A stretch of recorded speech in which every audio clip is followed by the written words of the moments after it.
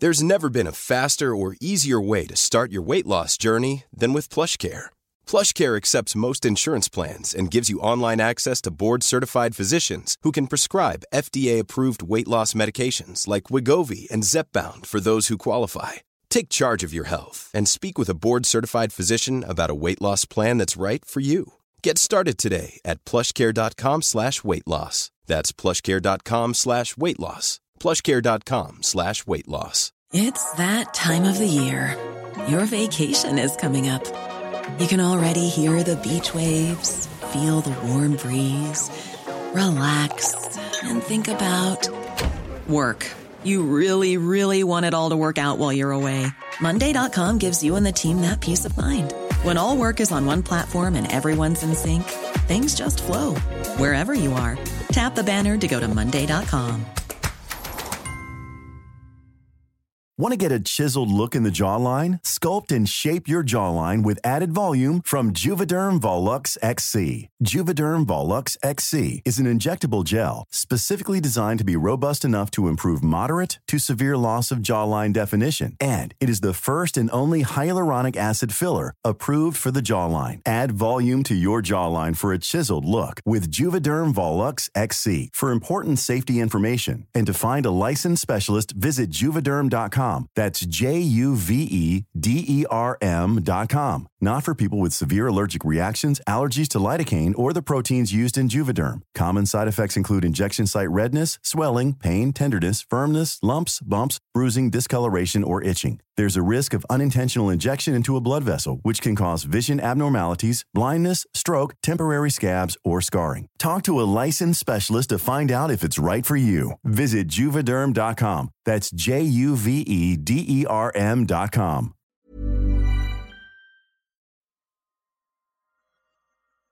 Welcome to the Market Maker podcast, hosted by me, Anthony Chung, where every Friday I talk to a member of the team about what happened in markets this week. From macro themes and single stock news to cryptocurrencies and careers in finance, our aim is simple: to make finance interesting and easy to understand for everyone. So let's get to it. Okay, hello everyone and welcome. This is episode 70 of the Market Maker podcast. This is Piers Curran. Today we're changing it up, the lineup. I'm actually joined by my co-founder Will DeLucy because Anthony Chung, breaking news, Anthony Chung has just had his second baby, or his wife has, Basma. So I think he's got a decent excuse for not being on the pod this week. But I just want to say, Anthony will be listening, so I just want to say massive congratulations to Anthony and Basma and his family. So huge, fantastic news. But yes, it does mean you're not going to get your weekly dose of Anthony Chung, I'm afraid. But we do have Will DeLucy stepping into the fray. So I'll come on to you in a sec, Will, because as normal, there is a running theme, and it's happened again. When Anthony Chung goes away, the whole world collapses. Mm-hmm. And yet again, so let me roll off some stats for you. In the week that Anthony Chung decided to step off the desk, it's definitely connected this. So what's happened? Well, obviously the big news is the Fed. They hiked rates by the largest amount in a single meeting since 1994, by raising interest rates by 0.75%, or otherwise known as 75 basis points. Outside of that, and we're obviously going to drill down into that in a lot of detail, other stuff doesn't even make the top of the list. The ECB convened an emergency meeting on Wednesday. That was just 6 days after their interest rate setting meeting that was scheduled last week. Kind of almost unprecedented this. So we'll talk about why. I'll briefly cover why and what they've decided. And it definitely kind of harks back to the dark days of the Eurozone debt crisis that you'll remember very well. But in terms of market moves this week, the S&P has continued to fall through the floor. And as I speak, is down around the 3,700 area. That means it's now officially in bear market territory. It's down 23% now from the November high. The NASDAQ is now down 32% from the November high. The dollar has been punching its way higher all week. Now back to, versus the euro, back down testing the 104 handle. This is the low of the year. Against the pound, it has made new lows for the year. And trading down around the 121 handle at the moment. And that's an 18-month low. And you know what? We're not far off levels now, back to levels we saw in the aftermath of the Brexit vote down back in 2016. And then perhaps the biggest moves from a sort of percentage point of view this week is in the crypto space. Bitcoin down, well, roughly about 33% just this week. That puts it down 50% on the year and 70% down from the November highs. And of course, other crypto coins just, huge downside pressure this week. The crypto miners have been kind of wearing a lot of pain. So we'll kind of delve into all of this in the pod. But look, let's start with the Fed. And, well, just get your initial take, Will. They obviously hiked rates by 0.75%. And maybe if I just give the stats, and then I'll be keen to get your thoughts on, if you think they've made the right call here, and then we can discuss in detail how markets responded. But just here are the kind of the stats. They raised rates by 0.75%. You'll remember that just sort of last week, we were pretty much 100% pricing in just a 0.5% hike. But they've hiked by 0.75% because of the much higher than expected inflation print that we had on Friday. So this takes the Fed funds rate now up to a range of 1.5 to 1.75%. The Fed operate a bit differently to most central banks in that they don't have a single interest rate. They have a range, which is 0.25% wide. This, as I said, was the biggest single hike since 1994. They said in their statement, they anticipate that ongoing increases in the target range will be appropriate. At the meeting yesterday, there was only one dissenter from the FOMC committee, and that was Esther George. And George actually preferred just the 0.5% hike, not surprising. George is the uber dove on that committee, but otherwise every other person on the committee stepped up to that 0.75 range.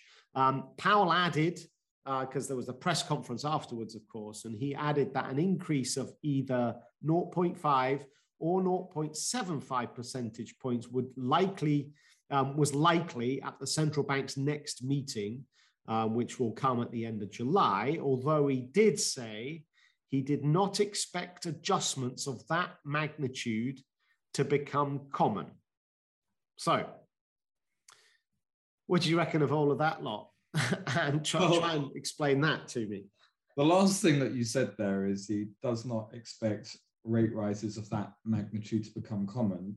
That comment came within about a 10-minute window of the other comment that they anticipate ongoing interest rate increases will be appropriate, which the market took as 0.75 to come. So it's perfect central bank fodder for people out there who might be new to watching central bank conferences. Sometimes it's almost as if their task is to equally weigh their statements and sentiments so as to avoid really creating too much volatility. So hence why you had the S&P actually first lower, then higher, then lower, then higher again. And then actually this morning, I think everyone's been able to reflect on this and say, well, okay, they're saying that no bumper or, it's not going to be jumbo rate rises will not be common. But I don't know. I mean, for sure, by opening up the casket to 0.75, they can do 0.75 again and again. And I think the best thing I saw in the FT was the change in interest rate expectations going forward. The Fed got that's been actually, it just to me shows how wrong they were, even going back to December. Still holding on to that transitory. It's not me, it's you. Transitory will come down. I mean, I think they've been sorely wrong-footed, and in order to maintain credibility, the Fed have to be more aggressive now. They have to continue, and I think the next rate this isn't the last 0.75 that you've seen. Okay. With the CPI at 8.6%. And the thing about inflation is, remember, inflation is just a belief, right? It's, do people believe that prices are going higher? And yes, you've got the food and the energy driving it, but if you start to now see this come through in a wage price spiral, then it can really, can create some pain. So more to come. I think now they're probably doing the right thing. I think if they were dovish in this statement, I think they would have some real problems this summer. Yeah. So they needed to show a bit of strength. And look, it's happening. What we pretty much have been flagging for a while. These equity prices couldn't have withstood this. I think the tough thing for an investor, though, Piers, and maybe you can answer this, is where do you put your money now? Because it's not in bonds, it's not in equities, it's not in crypto. Good luck with that one. Yeah. Where are you invested and why? Well, that's the biggest question of them all, isn't it? It's very, very, very difficult. I mean, pretty much the only thing that's gone up is the dollar, and it has gone up by a lot. I mean, I was reeling off the euro dollar and the kind of dollar against the sterling. Against the yen, by the way, the dollar yen's testing the 2002 high. So it's literally the highest it's been for 20 years. And that's a perfect sort of, I guess, case study for that, the biggest force on exchange rates, which is interest rate differentials or monetary policy differential. And obviously the Fed now uber hawkish and the Japanese still kind of definitely lagging. But before I answer... Okay, go on, sorry. Before I answer the question, where to invest your money, can I add some numbers? Because you made a really important point.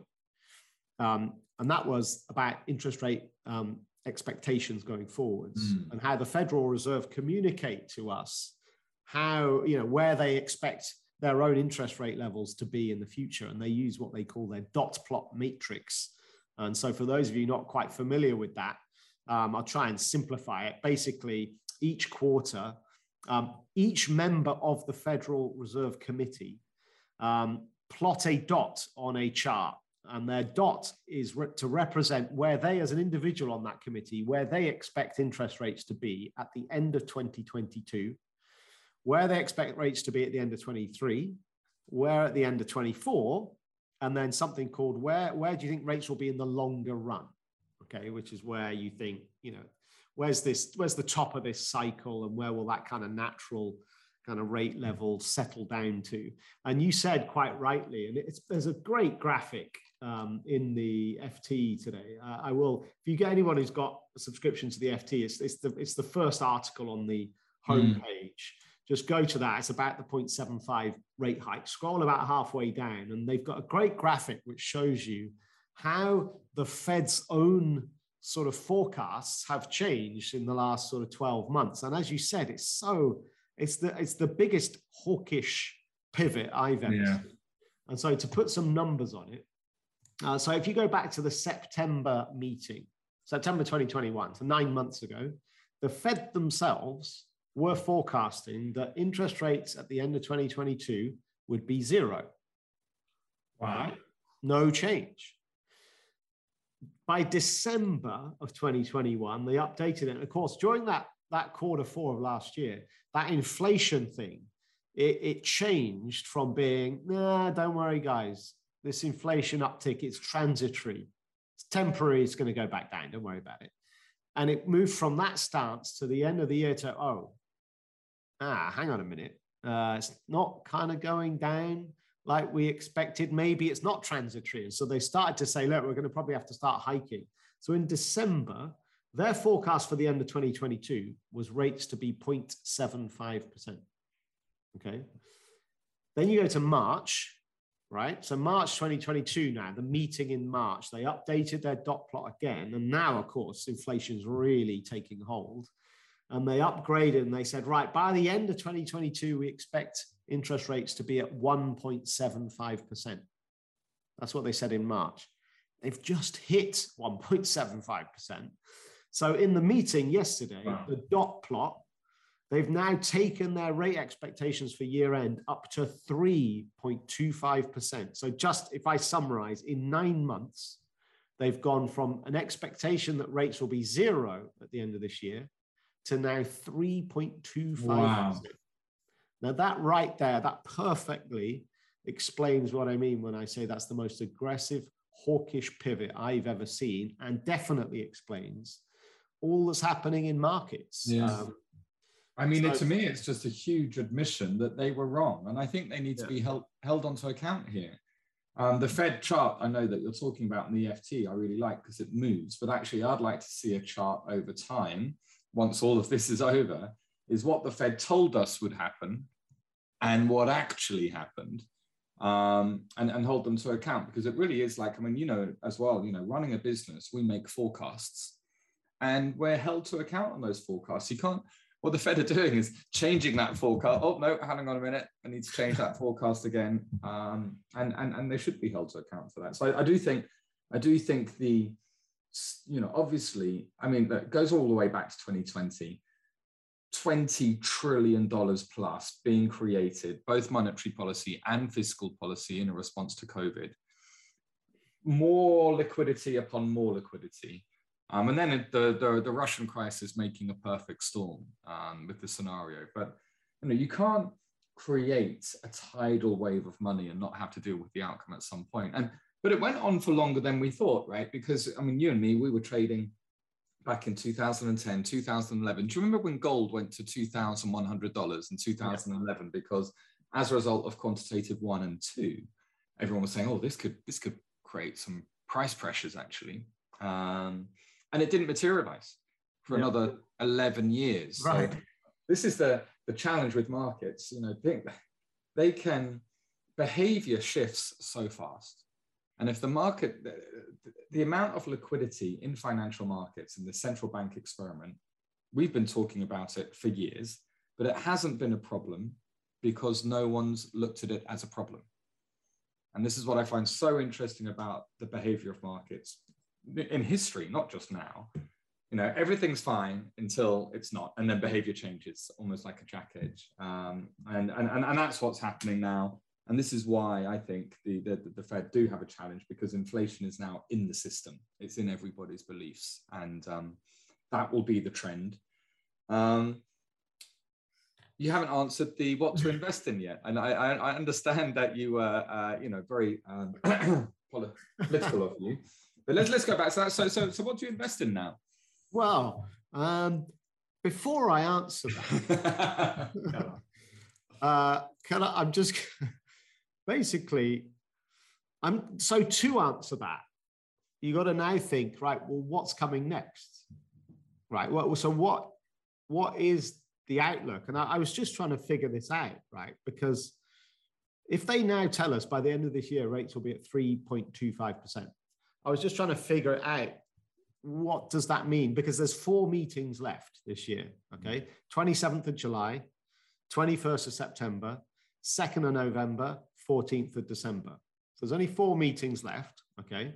We've got rates at between 1.5 and 1.75% now.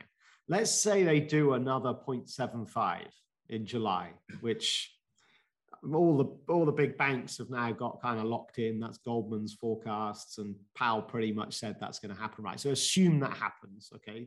That would take rates up to 2.25%, okay? That means they got another 1% to do over the final 3 meetings, September, November to December. And it might be that it's 0.5 September, 0.5 November, and then leave it at that, or maybe 0.25 in November, 0.25 in December.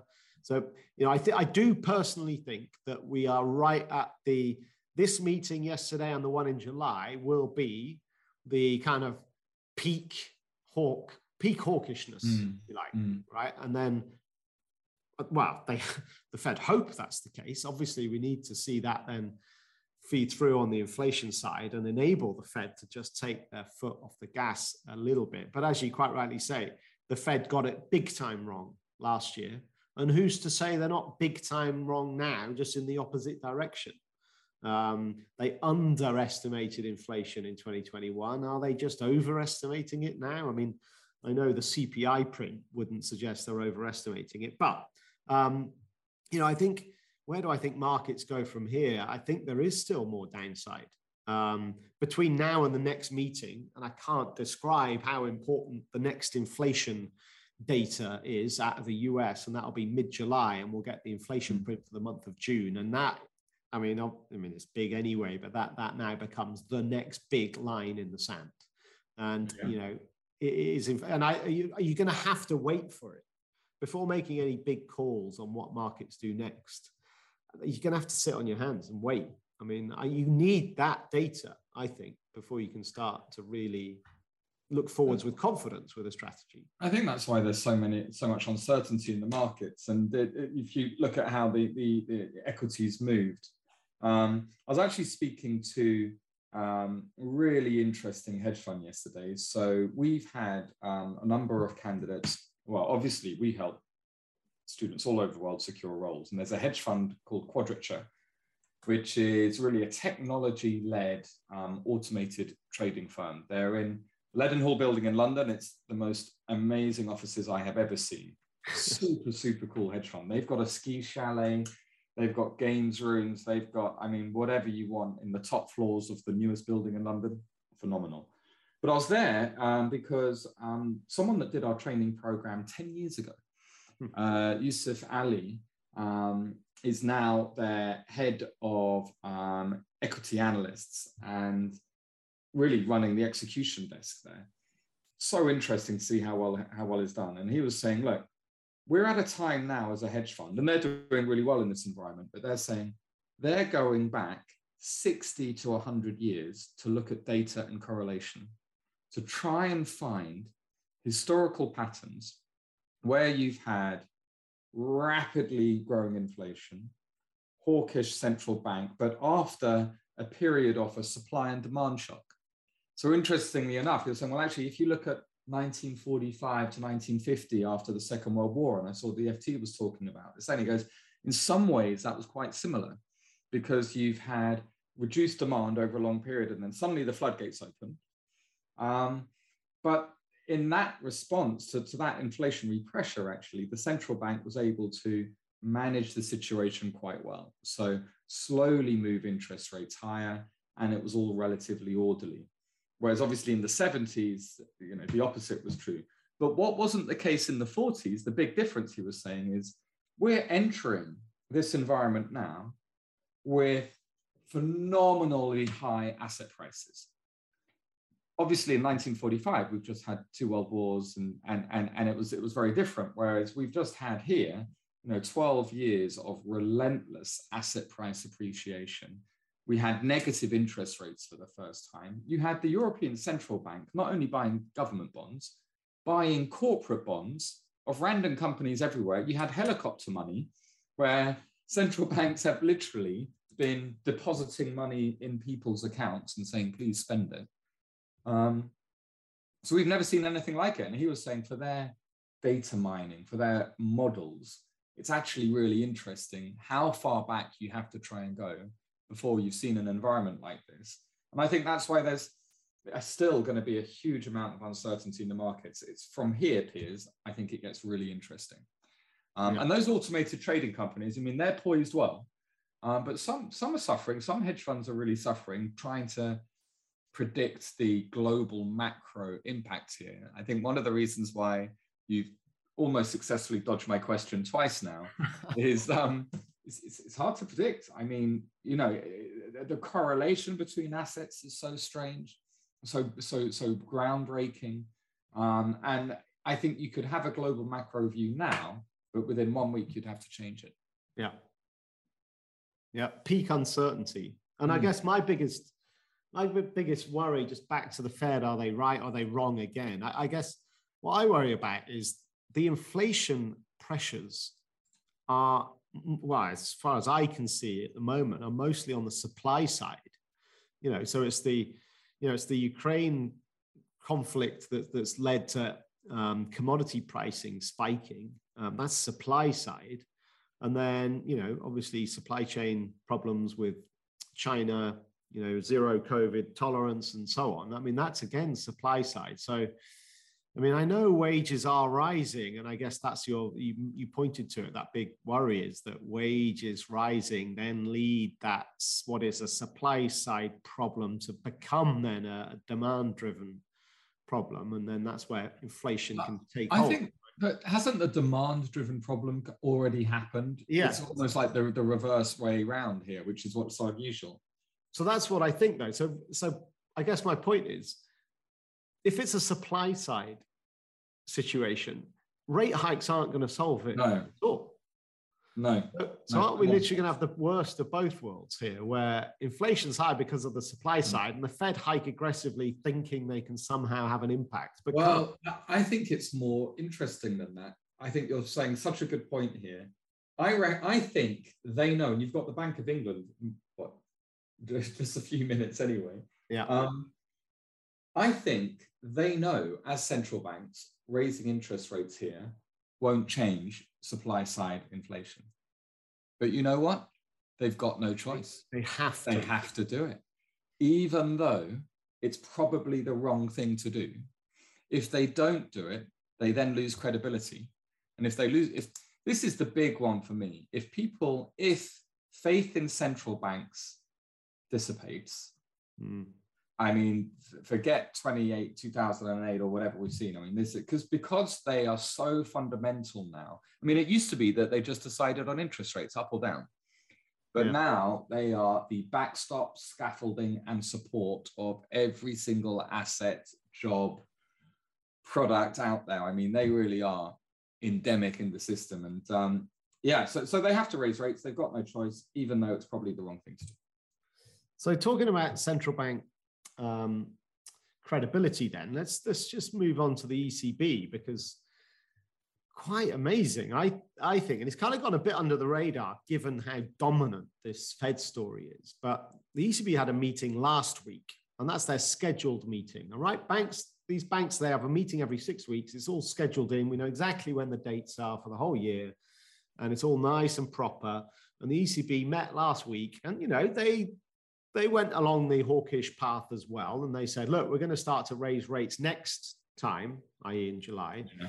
And we're going to look to obviously also wind back our QE program, right? And so, kind of as expected. But then literally 6 days later, the ECB call an emergency meeting. And we're like, what? It's not like 2011 here. What's going on? And actually, what had happened since last meeting was Italian and Spanish bond yields had started to rise, because there's a little bit of concern that if the ECB pretty much, certainly the very biggest buyer in town of these bonds for, ever since, 2015, I think they rolled out their QE program. For the last 7 years, the ECB have been... Since Mario Draghi's whatever it takes. Absolutely. What a ledge. So the ECB is saying, look, we've bought enough, we're going to stop. And of course, obviously what happens there, so yields of prices go down and yields go up, right? As the biggest buyer in town announces that they're out of here. And the issue is that the Italian and Spanish yields rose to an 8-year high. And briefly, the Italian yield, 10-year yield I'm talking about now, went above 4%. So on Tuesday, it closed at 4.18%. So we can get a return with some investment somewhere. Absolutely, finally. But it's dropped back a little bit now to 3.78. But it just kind of flashed on the radar. And the ECB go, oh, all right, we best perhaps try and get in front of this. So they had a meeting. And then the idea was they were going to speed up work on a new policy tool that they're calling the new anti-fragmentation instrument. And basically, I think the plan to start with, they're going to stop buying bonds, but they're going to continue to reinvest any bonds that mature. That money they'll reinvest. And I think what they're going to do is that reinvestment will be geared more towards the more fragile Eurozone economies. So basically, they're going to try and prop up the prices of the Italian and the Spanish and the Portuguese debt rather than buying German for example, just to try and, make sure those kind of, and it's Italy, of course, that has huge amounts of debt. And if their yields properly spike, like they did in 2011, but they spiked to over 8% in 2011, Mike. Oh. But we literally thought the whole Eurozone was going to collapse. But do you remember back then, and perhaps some of the listeners obviously weren't here back then, but we would always look at the spread between Italian yields and German yields, or Spanish yields and German yields. And when that spread would widen, actually concern over the Eurozone would heighten. And then when the spreads narrowed, then actually it would become much more secure for the Eurozone. And so, yeah, following those spreads is crucial. But I think what you just described from the ECB shows just how difficult a situation all central banks are in now. Because they've spent the last 13 years being the scaffolding of the financial system. What used to happen, do you remember, I used to, when teaching about this period, I'd sort of imagine someone holding a toddler and then letting go, and then the toddler wobbles and they grab it again, right? That's what central bank, that's just what the ECB have just done. Yeah. They try to let go and then they quickly grab it. And I think what we're going to have here is another lesson with central banks trying to let go again, trying, and then grab. But the difference now is you've got inflation. Over the last 13 years, they used to be able to do that. I mean, you remember 2011, right? Where Jean-Claude Trichet hiked interest rates twice before that was reversed immediately and everything reduced again. But they could do that because there was no inflation. The problem now is the central banks are going to try and step away, try and let go. And the US bond market, by the way, is the even bigger bear in the room here with the amount of money that's not going to be reinvested. And things are going to go wrong. And so they're going to try and step back in. But every time they step back in, inflation continues. Interesting times. We haven't even talked about crypto yet, talking about volatility. Let's do it. So look, back to $20,000 for Bitcoin. That's the sort of target everybody was looking at. Yeah. I shared with our trainees actually the video that I did with Tim Duggan in December 2020, which was all about Bitcoin approaching 20,000 from the bottom up. Right. Yeah. And how this time it looked like this will continue to stay above 20,000 and we might move higher to 30,000, or I think my biggest prediction was 40 to 50,000. And Bitcoin, as you know, went to 70,000. So yeah, I mean, it's been a great time for crypto assets, but again, it's behavioral now. Yeah. And you need to know that everybody else is now, full on excited about being long these cryptocurrencies, and the atmosphere out there just isn't saying that. The atmosphere out there is how low can this go? And if we do break 20, then it's 10. Yeah, obviously is the next big round number to focus on. And it's strange, as we're developing our own blockchain sim to help people know all about the technology behind it. I think it's so interesting. But I do think the value of a coin, whether it's Dogecoin, Chainlink, or Uniswap, it is quite right. It really is just purely behavioral, because obviously it's behavioral. So I think it's tough, and I think it's tough for most people now. I was reading in the FT, the average person has now lost money. Like Bitcoin is below where the average person has bought. And I'm sure, can I ask you? I mean, I'm sure a lot of listeners perhaps will have some kind of Bitcoin or other crypto exposure. What would you do now? I mean, obviously, you can look at the technicals, and you said 20,000 on Bitcoin, such a massive level. It was the 2017 high, and then... Well, it's held for now, just to be clear. Right. But what I was going to ask from a psychology point of view, if you're listening to this and your crypto account's just taken an absolute battering, and maybe it's the first time that you've been in a position where, your trade is losing a lot of money. What would you? What's the best mindset? There's a really good question. There's a couple of ways to manage this, and I've done this myself with different sort of trades, whether it's in gold or when we're trading bonds full time, much more aggressively. You've got to decide now what you're going to do. So hear me out. You've really got to decide now and almost write down and commit to what you're going to do. You can't rely on yourself to do the right thing at the right time, because all of the behavioral problems get in there. Oh, is it going down? Is it, oh, maybe not, maybe next time. My outlook would be like this. Depends if you're a short-term or long-term holder, right?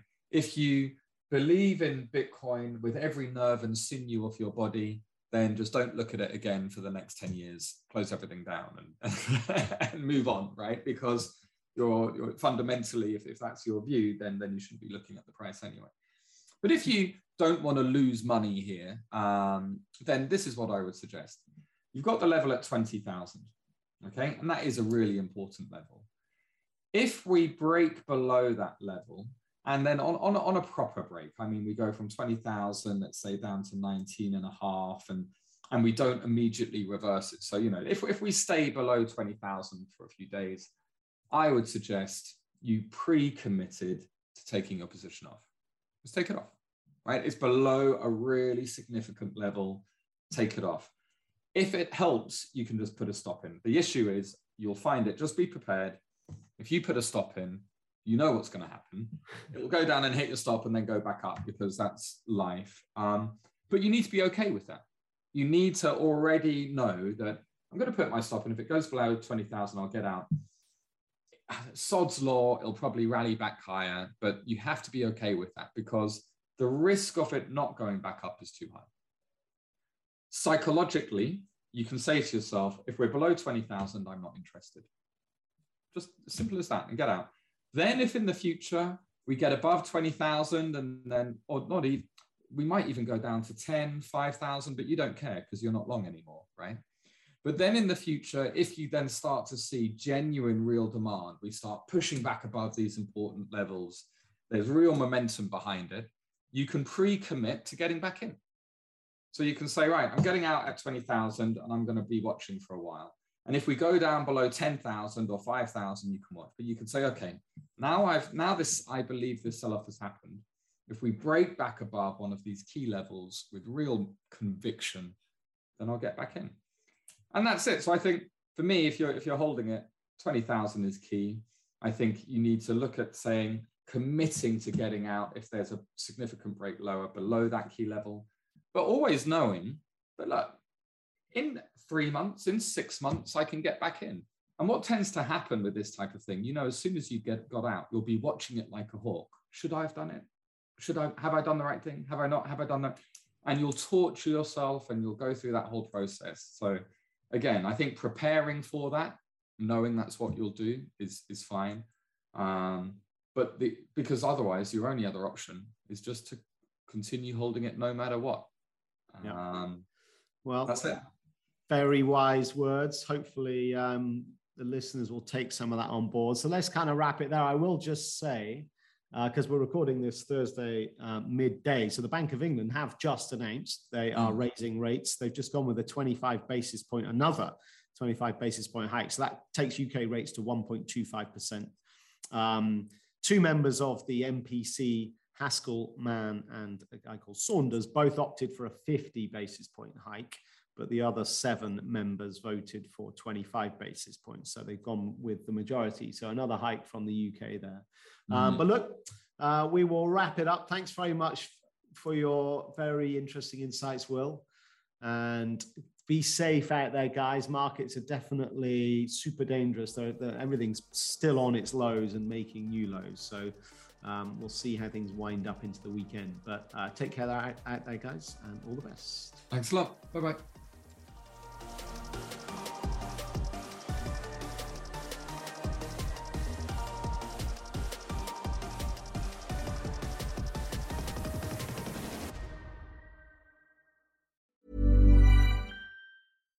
If you're looking for plump lips that last, you need to know about Juvederm lip fillers. With Juvederm Volbella XC and Juvederm Ultra XC, your lip look, whether it's subtle or bold, can last up to 1 full year with optimal treatment and no additional maintenance. Find a licensed specialist and see if it's right for you at Juvederm.com today. That's JUVEDERM.com. Add fullness to lips in adults over 21 with Juvederm Volbella XC or Juvederm Ultra XC. Do not use if you have severe allergies or a history of severe allergic reactions, or if you're allergic to lidocaine or the proteins used in Juvederm. Tell your doctor if you have a history of scarring or taking medicines that decrease the body's immune response or that can prolong bleeding. Common side effects include injection site redness, swelling, pain, tenderness, firmness, lumps, bumps, bruising, discoloration, or itching. As with all fillers, there's a rare risk of unintentional injection into a blood vessel, which can cause vision abnormalities, blindness, stroke, temporary scabs, or scarring. For full, important safety information, visit Juvederm.com.